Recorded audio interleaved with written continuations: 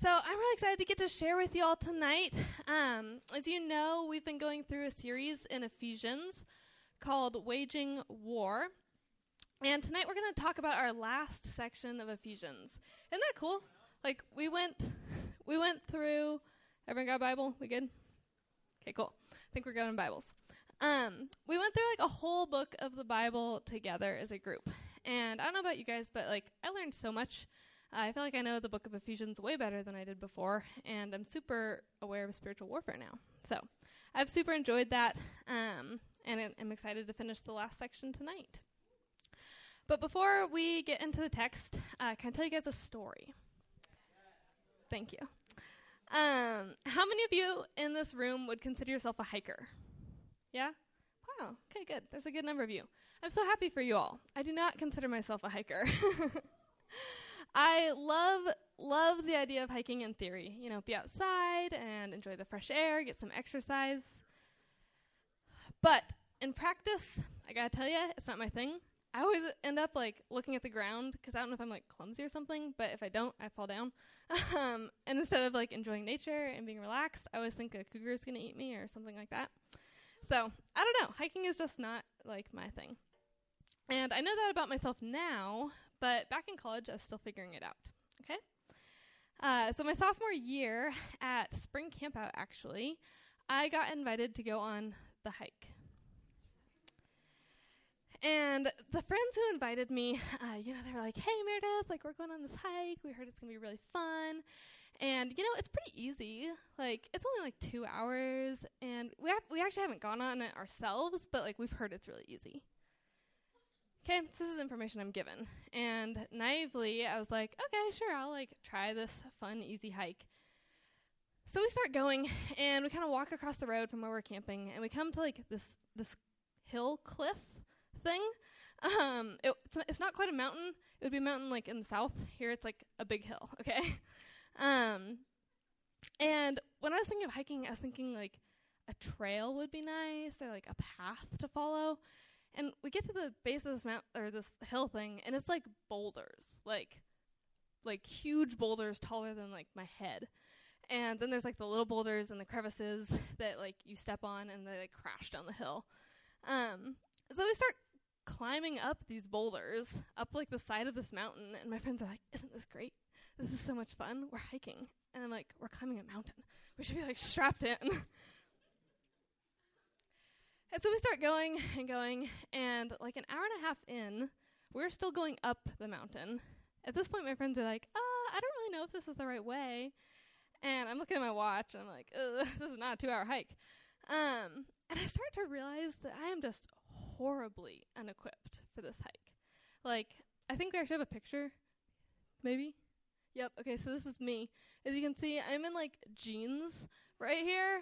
And it's like 80 degrees outside. I had like flat-bottomed tennis shoes on. I didn't bring water. I don't know why, but I thought we were going on a quick, easy hike, so I didn't bring water. And long story short, we made it somewhere up, like we had a view. But it took us like 6 hours. And we got lost multiple times. And we're gone the entire free time at spring campout. Okay, so this is my hiking experience. And the funny thing is, in years to come, people go on this hike at spring campout every year. Probably some of you guys have gone on the spring campout hike, right?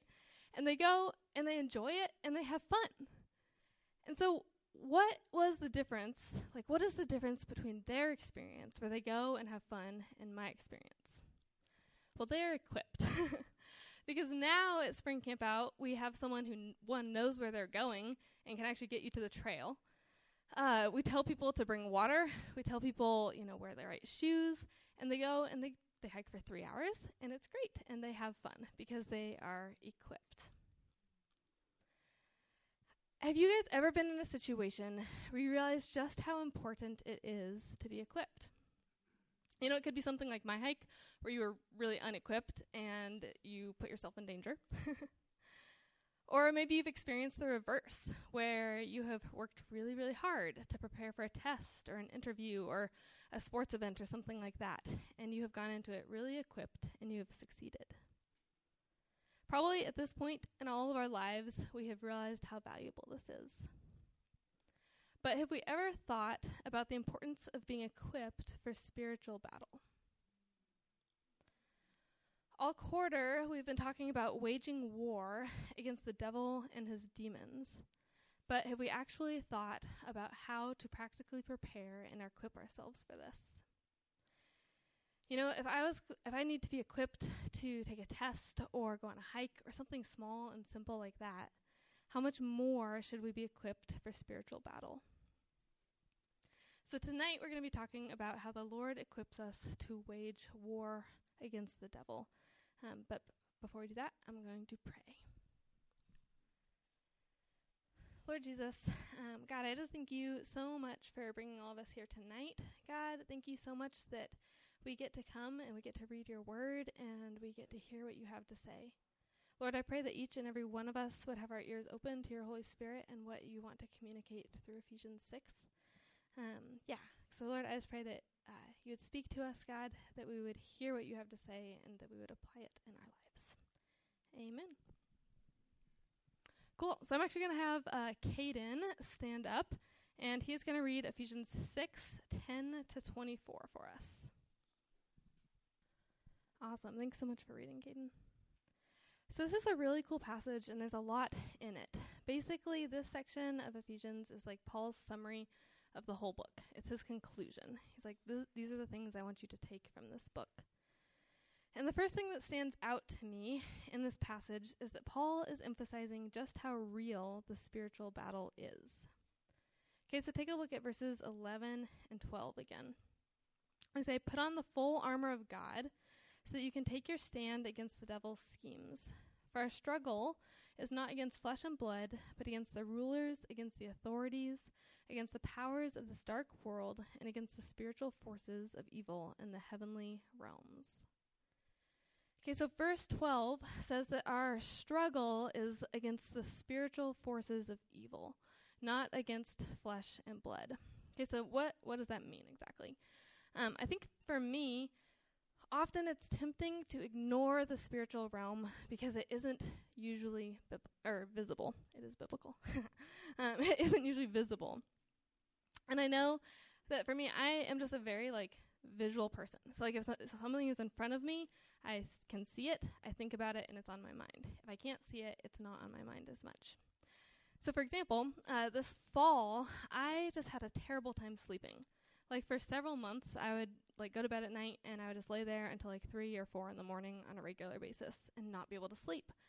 And I was like, what the heck is going on? Why can I not sleep? And my gut reaction to that was to do everything I possibly could to figure out a logical conclusion to that. So I WebMD'd or whatever, and looked up as many logical things to my sleep problem as I could. You know, what am I eating? Is there medicine I can take? Do I need to go to the doctor? What do I need to do? And it actually took me a long time to think about it from a spiritual standpoint. I think it was Brandon who actually pointed out to me after a while. And he was like, right now you're doing a lot. You're leading core, you are speaking at Kappa, you're teaching the Bible. You're doing things that are advancing the kingdom of God. It's why wouldn't Satan want to stop that? And I don't say that to brag and be hey, look at me, I'm so cool. But I say that because if we are engaged in advancing God's kingdom, Satan is going to attack us, and we need to be ready for that. And I think often we fall into the trap of just being unaware of the spiritual forces around us. So what is Paul saying when he says our battle is not against flesh and blood? Well, he's communicating that evil spiritual forces are very, very real and that Satan is actively opposing those who follow Jesus. So how aware are we of our daily battle against the forces of evil? How aware are we of our daily battle against the forces of evil? Okay, all throughout the Bible, it talks about how the devil's goal is to turn us away from God. And he does that in a lot of different ways. Satan has a lot of different tactics. Okay, so if we look at John 8:44, it says when he lies, he is the devil, He speaks his native language, for he is a liar and the father of lies. So here it says Satan is a liar. He wants to deceive us. He wants to trick us and tell us false things. If you think about Genesis 3, Satan tempts Adam and Eve to sin. So Satan is a tempter. He wants us to be tempted to disobey God.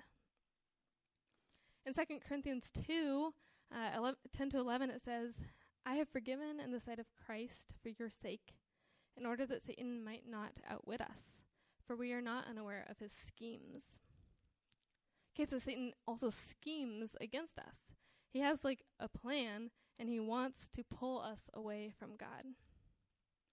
Hebrews 2:14 says, since the children have flesh and blood, he too shared their humanity, so that by his death he might break the power of him who holds the power of death, that is the devil. So the devil is about sickness and death and destruction and pain.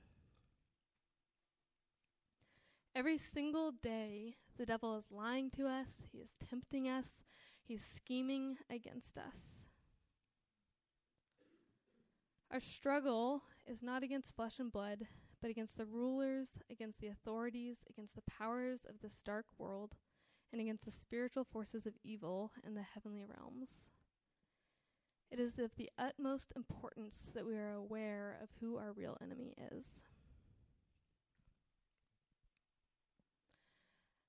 When you don't feel like coming to Chi Alpha randomly on a Tuesday, maybe you're just like, wow, I'm really, really tired today or something. Do you ever think about why that is? What is the root behind that? Of course, Satan doesn't want you to come to Chi Alpha because he knows that this is a loving community of God's people. Why would he want you to participate in that? Or, when it's really hard to do your God time or read your Bible and you just, don't feel like it. Do you ever think about, why is that? Satan knows that if you read your Bible and spend time with the Lord, you're going to grow in your relationship with him. Or if you get sick right before a retreat, do you ever think, wow, why did I just get sick right here? Well, maybe Satan doesn't want you to participate in that. Or if you don't want to, or if you're scared or feel inadequate to share Jesus with your friend, why are you trapped in that fear? You ever think that Satan is lying to you, saying you're inadequate to do something because he doesn't want your friend to hear about Jesus? How aware are we of our true enemy? When stuff happens, do we assume it's a coincidence, or do we know that it is part of the battle? From a purely human perspective, this is terrifying, right? If we think about, there's a devil and demons whose goal it is to separate us from God and, get us, that's terrifying to think about from just a human perspective. But guys, fortunately we have God, right? And we're part of his kingdom and we're on his side. Take a look at verses 10 and 11. They say, finally be strong in the Lord and in his mighty power. Put on the full armor of God so that you can take your stand against the devil's schemes. Be strong in God's mighty power. On our own strength, just as wimpy people, we don't have a lot of hope against the devil. But we have access to incomprehensible amounts of power in Jesus. Ephesians 3:20-21 says, now to him who is able to do immeasurably more than all we ask or imagine, according to his power that is worked within us, to bring him glory in the church and in Christ Jesus throughout all generations, forever and ever. Amen. God is the one who equips us to stand against the devil. We do not need to be afraid at all because Jesus has already defeated Satan, and he now invites us to join the battle against him. Okay, so how do we do that? How do we do that, practically? What tools does God equip us with to stand against demonic powers? Well, fortunately, it's nicely laid out in the next few verses. So we're going to look at those. I'm going to read verses 13-17 again. It say, therefore, put on the full armor of God, so that when the day of evil comes, you may be able to stand your ground. And after you've done everything, to stand. Stand firm then with the belt of truth buckled around your waist, with the breastplate of righteousness in place, and with your feet fitted with the readiness that comes from the gospel of peace.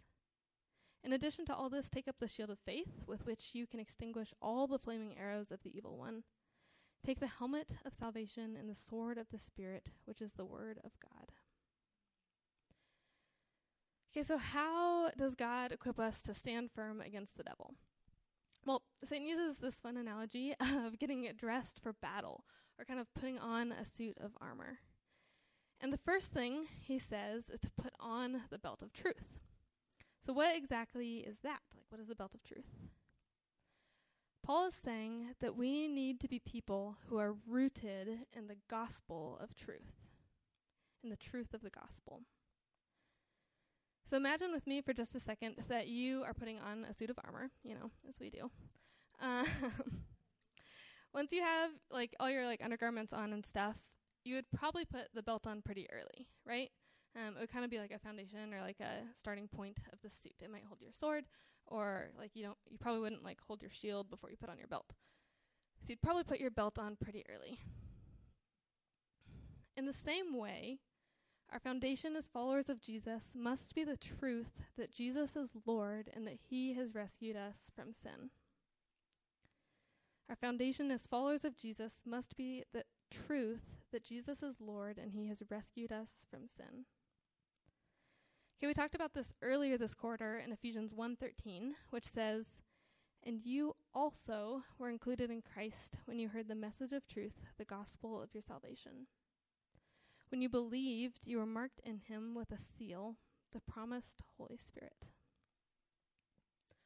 Our ability to fight against Satan begins with our relationship with Jesus and the outflow of that relationship. As we get to know God more and more, as we start imaging God more and more, our thinking and our attitudes and our actions are going to change to look more like God. And as we image God, we start acting like him, doing the things that he does. That is what advances God's kingdom against the devil's. Because we have to put on the belt of truth. We have to be rooted in the truth of the gospel. So do you guys know who you are in Jesus? Do you know that you are forgiven? Do you know how much he loves you and that he died to save you? Are you rooted in that truth? Next he says to put on the breastplate of righteousness. And I think that righteousness is one of those big words in the Bible that we often read and we're like, oh yeah, righteousness. Kind of like sanctification and justification. There are all these big words that we hear a lot as Christians, but it's easy to breeze over them and not really think about what that means. And so what exactly is righteousness?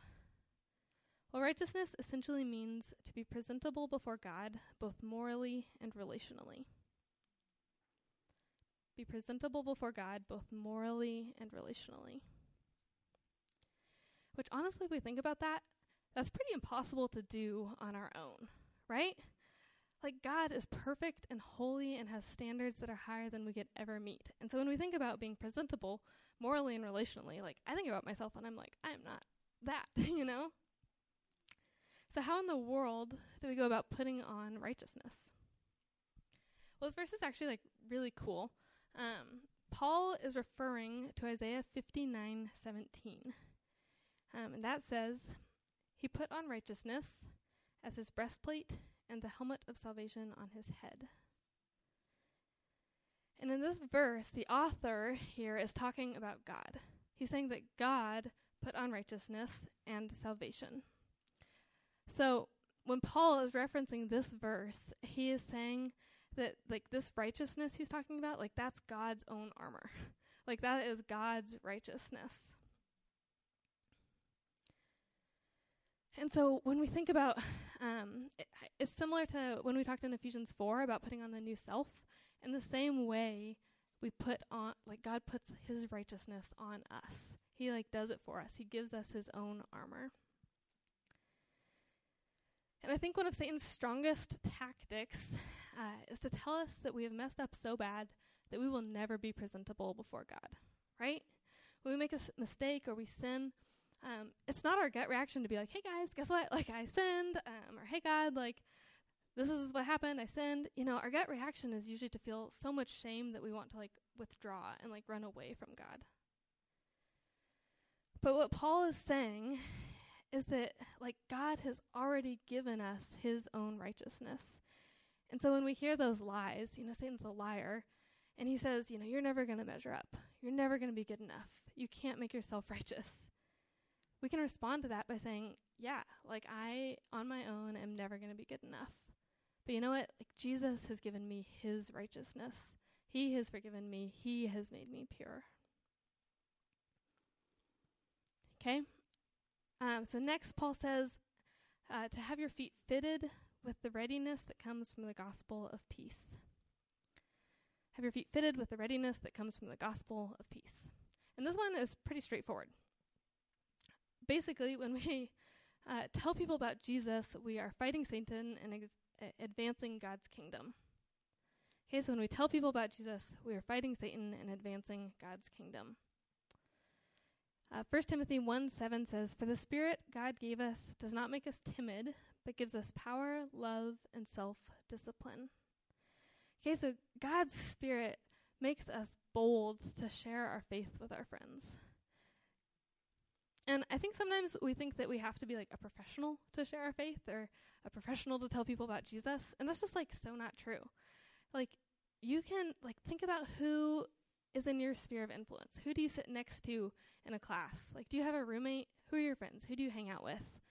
You know, if we have a friendship with Jesus, if we have a relationship with Jesus, just like talk about your friend, you know? Talk to your classmate about what God is doing in your life. Talk to them about how he has influenced you.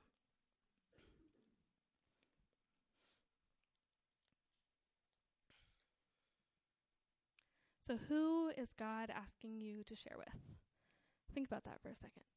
Who might God want you to share the gospel with? Next, he says, take up the shield of faith. Okay, so when I think about this one, I think about like grabbing hold of a shield. And taking up the shield of faith is like grabbing a hold of God's promises in his word. Okay, so when Satan says that you are alone, grab hold of God's promise to never leave you or forsake you. You know, when he says that you are worthless, grab hold of God's promise that you are made in his image. When he says that you are too weak or too shy to share the gospel, grab hold of God's promise that his Spirit gives us power. There are so many promises in the Word of God that we can grab hold of and hold on to. And then finally he says, put on the helmet of salvation and take up the sword of the Spirit, that is God's Word. Okay, when we're in a spiritual battle, we can remember that God is the one who has accomplished our salvation, right? That is done on the cross when Jesus died and rose again. And then, when the devil is lying to us, we can fight those lies with the word of God. Okay, Scripture is so powerful, you guys. And it's really important that we know Scripture for like all of this armor, right? Like how can we have faith in God's promises if we do not read the Bible and don't know what his promises are? Or how can we tell people about Jesus if we aren't familiar with what Jesus does in God's word? Or how can we recognize that Satan is lying if we don't know what God's truth is? Okay, so it's so important that we are people who are rooted in the truth of God's scripture. So how are you doing at letting God equip you with this armor? You know, how is your relationship with him right now? Do you know that he has made you righteous? Are you familiar with the promises in his word? Do you read and memorize scripture? How are you doing at letting God equip you with this armor? Okay, so if these are the weapons that the devil uses, if these are the weapons that we use against the devil, how are we actually going to do that? How are we actually going to use them? Let's look at verses 18 to 20 really quick. They say, "And pray in the Spirit on all occasions with all kinds of prayers and requests. With this in mind, be alert and always keep on praying for the Lord's people. Pray also for me, that whenever I speak, words may be given me, so that I will fearlessly make known the mystery of the gospel, for which I am an ambassador in chains. Pray that I may declare it fearlessly as I should. Okay, so when I first read this section, if I'm being honest, I kind of thought it was an afterthought. Like, put on all this armor, fight the devil. Oh yeah, don't forget to pray. That's how I read it. But actually, in this section of scripture, this part is emphasized more than any of the other armor.